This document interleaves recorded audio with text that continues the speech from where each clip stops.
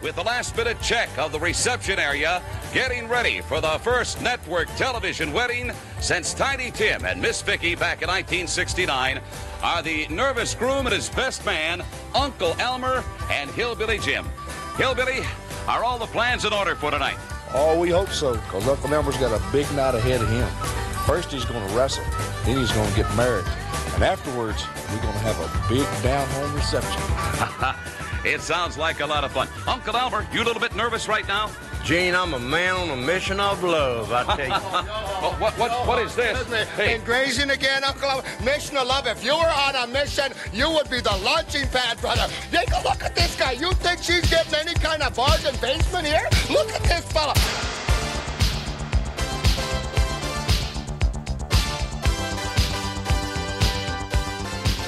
I'm very curious. I don't understand your attitude, Roddy Piper, toward the big wedding tonight for Uncle Elmer.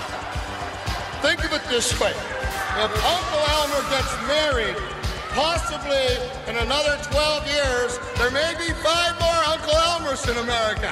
Who the hell needs that?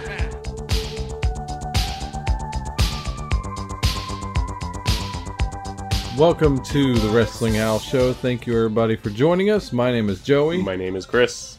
All right, Chris, it's time for another Saturday Night's Main Event episode. Yay. Yay. As a big fan of it early on, because that's the Saturday Night's Main Event was happening when I came in as a fan. Right. But I will say, when I came in as a fan, it was 1988. I've never seen any of these early main events top to bottom. Oh, really?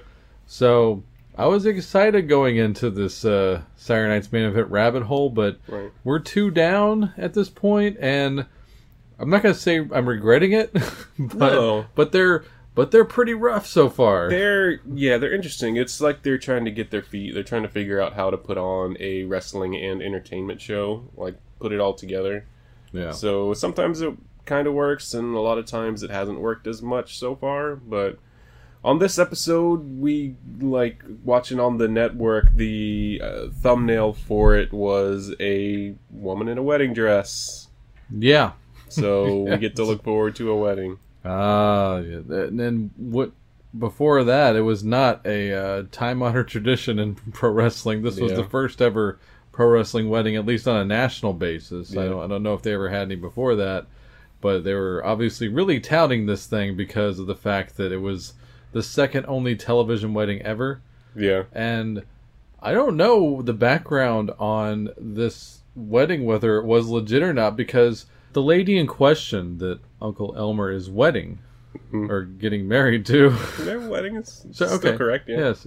Joyce was her name, by the way. Joyce. Not a talent for the company. Yeah. So it almost makes it seem like this is a real thing. It seems like they're actually a couple, because she wasn't part of the story, it looked like, at all. Yeah, and they got supposedly a real judge to be there, and you could have gotten anybody. You could have got, Slick wasn't there yet, but you know what I'm saying. Yeah, Jesse Ventura could have been presiding over this thing. Right. But no, it might have been a real wedding. I sadly don't know. I need to look it up at some point and get that paid off for me. Yeah. But that all being said, we have wrestling to talk about. I'm going to start turning into Piper or Jesse. Like, this has no place in a wrestling show. Yeah. But this main event took place on October 5th. Well, it actually aired October 5th, 1985. Yeah. I should say. Yeah, all Saturday Night's main events were pre-taped. Yeah. So. Which is obvious when you watch them. Mm-hmm. But the first matchup, we go to the ring, and Nikolai Volkov is there, and he asks for silence for the Russian national anthem. It is a WWF title match. Nikolai Volkov with Classy Freddie Blassie versus the champ, Hulk Hogan. Yes, with American flag in tow. Sure. I noticed during the match that they actually had live people holding the flags in the respective corners. So. Right, there was nothing like to set them on. It was actually, you had to have 2 crew members, that was their job for this match, was to hold a flag. Yeah, and I'm just like, and all the professionalism and preparedness that this company does have, they didn't go out and buy, 2 metal, holders. Yeah, they could easily have under the ring at any time for their disposal, Vince could have been like, hey, one guy, go to the hardware store and get 2 little pieces of pipe and a stand, and for, here's $10. Yeah. come back, and we'll not have to use up 2 of our crew members for that specific duty. Yeah, totally. I don't know if we're still in that whole union thing, athletic commission bit, but Right. maybe that was the case. Maybe Like, so. we're just gonna have them hold a flag so they don't bother us. Right. But yeah, that's what I took out of this match, other than Right. the absolute, xenophobic nature of the '80s, and it Yeah. kind of still goes on today, to be quite honest with you. Yeah, not quite as much, usually, at this point. Well, everybody's kind of in on the joke now. But, Yeah. But back then they so weren't. And, Yeah. Wow. But, yeah, it was a fine match for a Hogan match, Yeah, it seems like this is really, and from what my other memory of the late '80s shows are, Saturday Night's Main Event is where Hogan really shines. Even it seems like this point more so than on a pay-per-view, because he seems to be having some of the more entertaining matches on these things. Yeah. But, and I have a memory of some of these other ones, so once we get to his late '80s feuds, like with Bad News Brown and Big Boss Man, Right.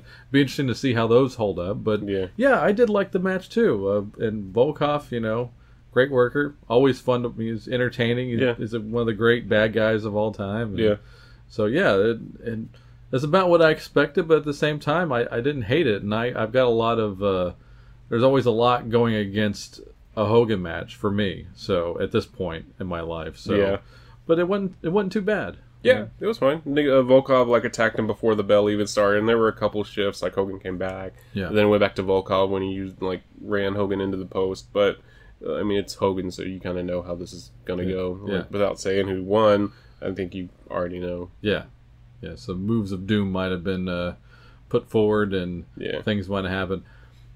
And just the other thing, it seems as time has gone on, and as just the educational value of yourself as you move on in your life, and you kind of go, Jesse makes sense on this one in the booth. I probably would have been really mad at him at the time, but he's saying some things, and I'm like, yeah, he's actually kind of spot on there. Yeah, it's a couple, right away, yeah. First off, he was already railing against the wedding. Sure. Weddings have no place in wrestling, and I'm totally on board with that. But also with this, he's like, well, it's a free country. If Volkov wants to carry around the flag, he's free to do that. Yeah. And Hogan's like, no, I'll never see that. And he disrespects the flag. And I understand the times. But, and he's playing a character. Yeah. But in the kind of shoot mode, if you will, it's like Jesse's like, well, yeah, I believe he does have that right, because I actually served, so I kind of get to make that call more so than the guy who didn't. Meh. But that's kind of where my mind went. But it was, there's a lot of layers to it. But, Sure. Yeah. I think we're adding layers that aren't there. Sure. Well, I got to make these shows as entertaining as possible for me, because sometimes they need that help. Right.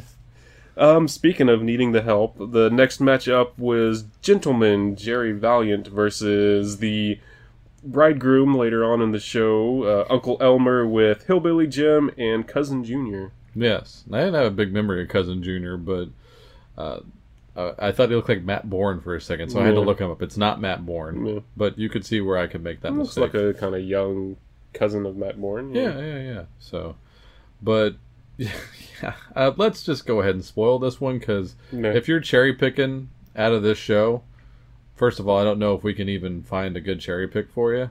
Slight spoiler there, but it's supposedly the shortest match in the history of the company at that point. They said 6 seconds. It was about 8-ish. But it was closer to 8. Yeah. It definitely beat Bundy SD Jones, which was a legit 17, even though they said 9. Right. You have to be counting in slow Mississippis for it to be 8 or Right. 9. But yeah, body slam, Elmer pins him, and Valiant gets right up. What? Right. So yeah, although both Valiants on the show, which is very rare for a post WrestleMania WWE show. You get both Jerry and Jimmy Valiant on the same show. I thought that was pretty cool. But by the time he even registered that it was Jerry Valiant, he had already been beat. Right. So yeah. That's pretty much it. He's got stuff to get ready for, so he didn't want to get too sweaty before his wedding, I guess. But he still did. Yeah, he still did. Yeah, he just walking out to the ring, walking back. You got to get to that little corridor where they have Gene standing. Right. I really, of course, prefer the later on main events where they have a pre-tape room and Gene's always in there. Yeah. Like the whole like side thing. It's just Looks, weird. it looks old and it's just weird because I'll talk about it on the next one more. But like there's certain things like when you're addressing someone and they're behind you in the ring, that's really weird. Like it doesn't make any sense. Yeah, it's like face outward, and then the people can get involved in the crowd. Yeah. Right? Anyway, so All but yeah. So speaking of the crowd, Arnold Schwarzenegger was in the crowd for the show. Obviously, it almost seemed like it was live at that point because there was no graphic, right? And they didn't really even have a great shot of him. Like it was just like because he wasn't even like at ringside. I mean, he was on the floor, but it was like ducking out almost. Yeah, and it was kind of like a angle like from the side of his head from above, like, oh hey, look, there's Schwarzenegger. We didn't know he was here, that kind of thing. Never knew that happened because even when they were talking about when they did the Hall of Fame thing for him, they never showed footage from all the way back then. Right. So that popped me a little bit. Yeah. So. And then in between before the next match, Ventura had his little talk show thing, the Body Shop. Yeah, the Body Shop. Great. With Heenan in there, and he was basically he was talking about he put out a bounty on Paul Orndorff. Yeah, $50,000, which actually is more money than the Slam Challenge was. Yeah. But I guess in that sense that makes sense, adjusted for the importance of body slamming a guy versus ending somebody's career. I think 15,000 versus 50,000 is a pretty comparable price tag. Why not? Why not? Bounties were big back in the day, man. Like you never hear about a bounty anymore because it sounds so dark. Yeah, obviously. Yeah. So, although there was like a football team that like put bounties on people, you figured they'd have that would have popped back up in wrestling around that time. But yeah. I guess it was. I guess like you said, it was too dark. Which is also that's dark in itself as well. It's not killing somebody, but you're killing their career like legitimately. Right. Yeah. So we're putting them out for a while at least.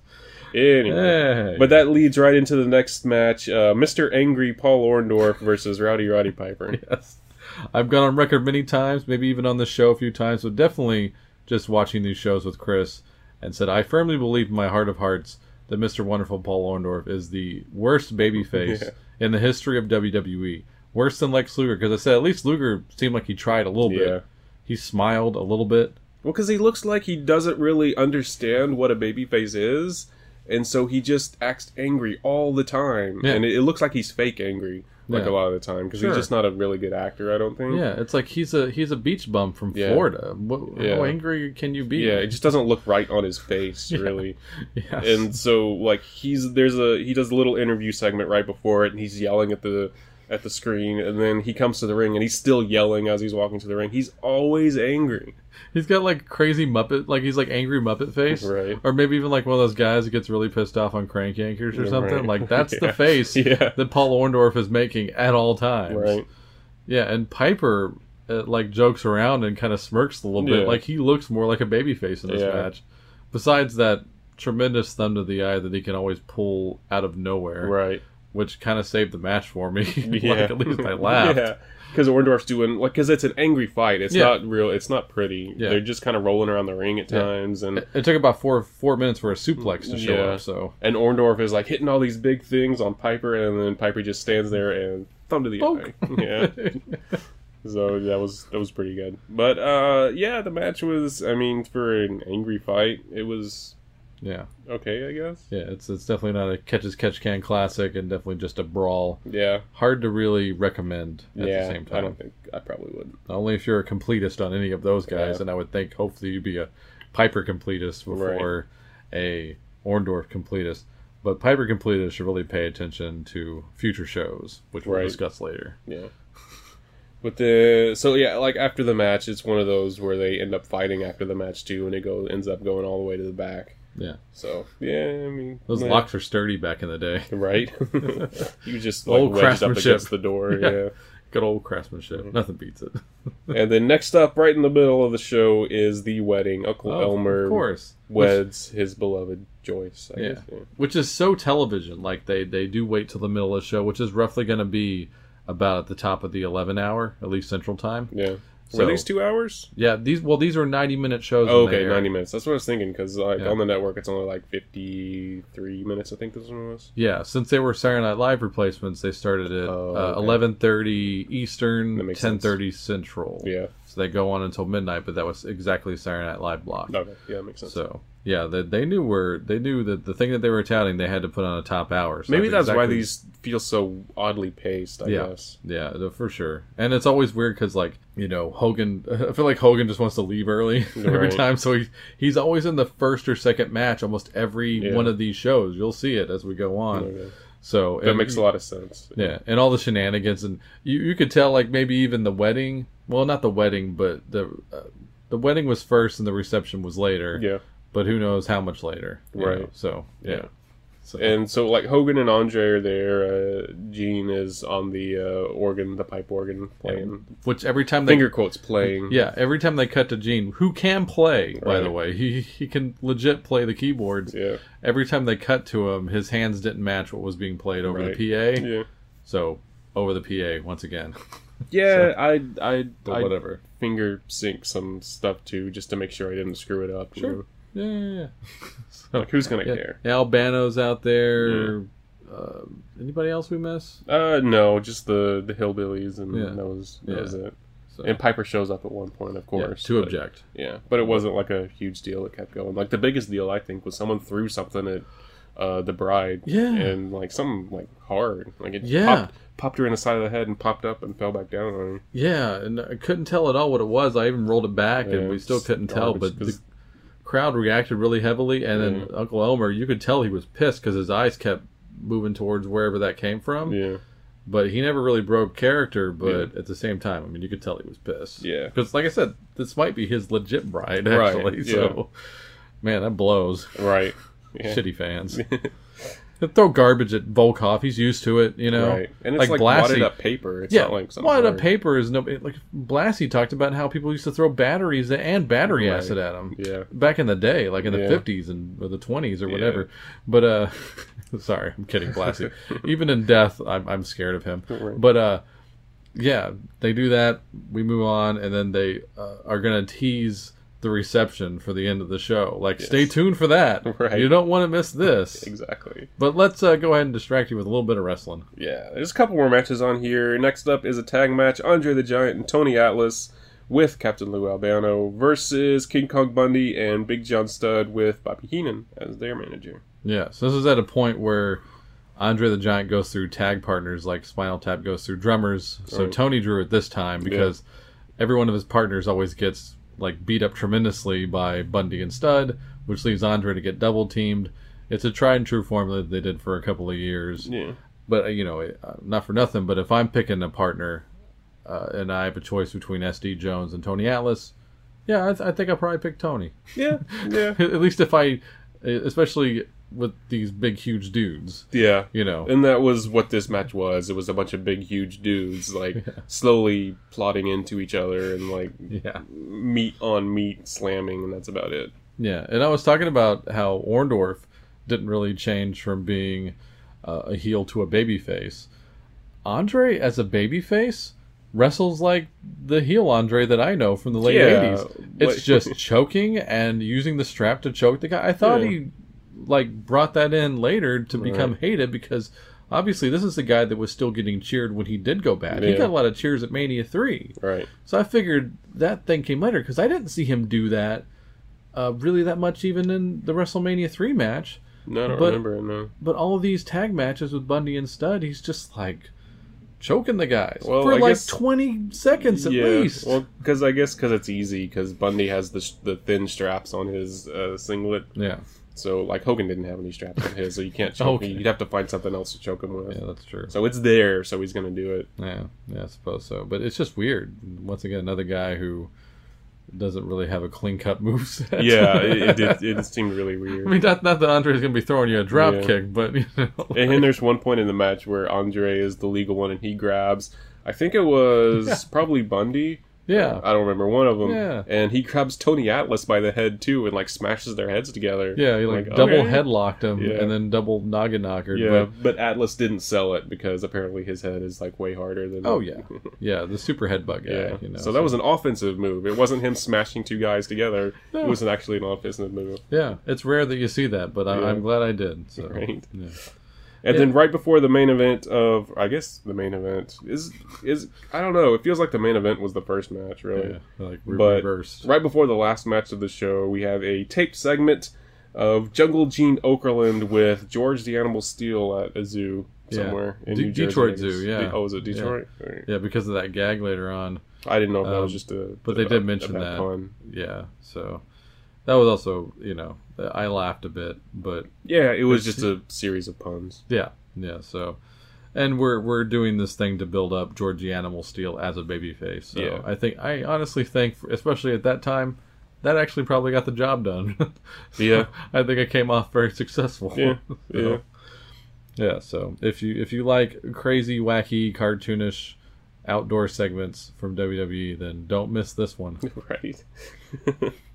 And then the last match of the night is another tag match. Leaping Lanny Poffo and Tony Gurria versus Brutus the Barber Beefcake and Greg the Hammer Valentine with Johnny Valiant as their manager. Yeah, the Dream Team. Yes. And one of their, probably their first title defense on television after stealing the titles from the U.S. Express of Wyndham and Rotunda, which they do show that footage on there. I like that they show that footage because I never saw that title switch, so that was interesting. And Valentine beat him with the worst elbow drop of his career. Right.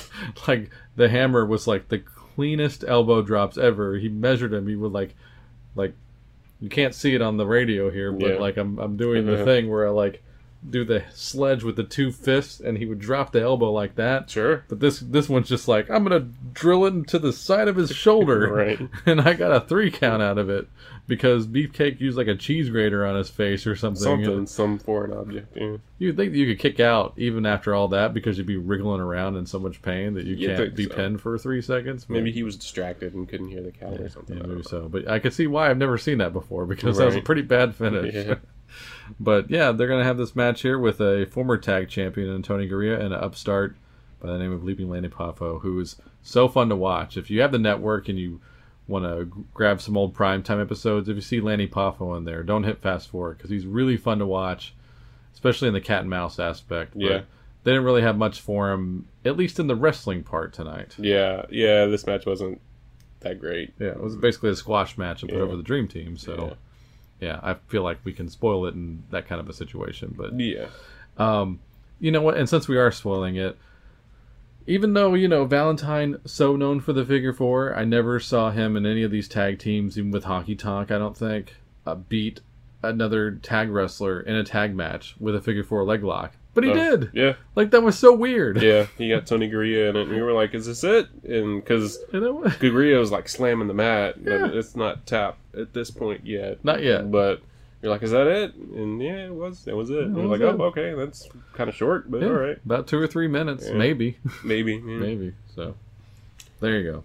And then after the main event, we go back to the wedding. It's the wedding reception, complete with chickens and pigs and hay and the hillbilly band and so that happened. And I'll spare you watching this if you really just don't want to see it, but as we talked about in the first one concerning there and at least I will say this is an upgrade from the first episode. In the first Saturday Night's main event where you see that pie or big cake cake and someone's going through it. Yeah, it was a Mother's Day cake. Yeah. Even though this is a wedding reception, they made a point almost of keeping the wedding cake off screen during the duration of the segment. So at least a second before the person that took the cake dropped into it, you didn't really see the cake the whole time. Right. So it was a lot better done segment than Moolah with her astronaut suit on. Yes. I was waiting for her to show up again, but she didn't. Unfortunately, no. Yeah. But yeah, we did get a cake in the face in the main event, or the main event segment, I guess. The last segment of the show. 2 Saturday night main events in a row. Yeah, and Poffo was even there, and he got to do a poem, so he had a way better segment than he did previously. Yeah. So all in all, good segment. Yeah, for him at least. Yeah. Overall. No. And better than the first one at least. Yeah. So if you have to watch one of those two, I guess watch the second one. But don't watch either. Really. Not really. You don't really need to. Can't really recommend anything. Let's do the list real quick and get out of here because I'm done with this show. All right, so easy enough. There are 5 matches on this show. Ranking in at the bottom of the barrel is the world record at the time match, Uncle Elmer versus Jerry Valiant. All right, next. Next up was the last match on the show, Lanny Poffo and Tony Gurria versus the Dream Team.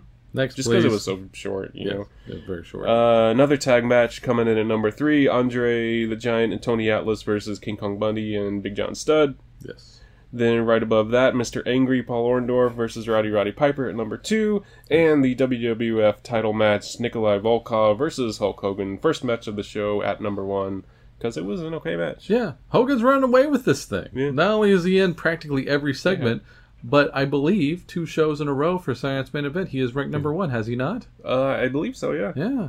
So, I'm a Hogan fan now. They changed my mind. Yeah, but you can see just how much he's in it. Like, Yeah. I mean, it's wild. No, I mean I was a really big Hogan fan at the time. Sure. I had a huge yellow banner in my room Sure. for years. So. There's like 40 other guys on this roster at this point, Yeah, too. and so That's hilarious. Yeah, but see, go back and watching these shows like this, you can see reasons for why. You know, Yeah. it makes sense. Yeah, so... But no, I'm not a Hogan fan. By the No, way, just for the record. Right. Not anymore. He's a big jerk. No, yeah. Like I said, I haven't been a Hogan fan since puberty. You're right. Like right before it. So, but yeah. That all being said, we're gonna go ahead and get the hell out of here. Get over to the next one. Before that, Chris, how can they reach us to comment about? Thank you for sparing me from watching the show, or thank you for at least giving me a heads up. How can they tell us all that, Chris? They can do that by going to cnjradio.com for the Wrestling House Show website, where you can find this show and all sorts of other good stuff going back, all the way back to 2008-ish, sort of, yeah. All right. And go to the Facebook and the Twitter are linked from there. Message us on Facebook is probably the quickest way to get us. And, of course, as always, visit cnjradio.com for our family of shows and websites, including Rock Strikes 10, The Synaptic, and The Last Theater. Sounds all good to me, so we'll see you guys on the next episode. Bye. Don't go messing with a country boy, a country boy, a country boy. Don't go messing with a country boy, don't mess with a country boy. There's always a place in life for love, a place for the lily, a place for the dove. There's always a time in life to care, a time to cuddle, a time to share. Yes, a time and place for everything, a place to dance and a time to sing. Now I've seen your dance and I've heard your song, and I must tell you that this is wrong. That wrestling is a deadly dance and is no partner to romance. And shame on those who ever did mix wrestling and romance just for these hicks. Ha ha ha! Country boy, country boy.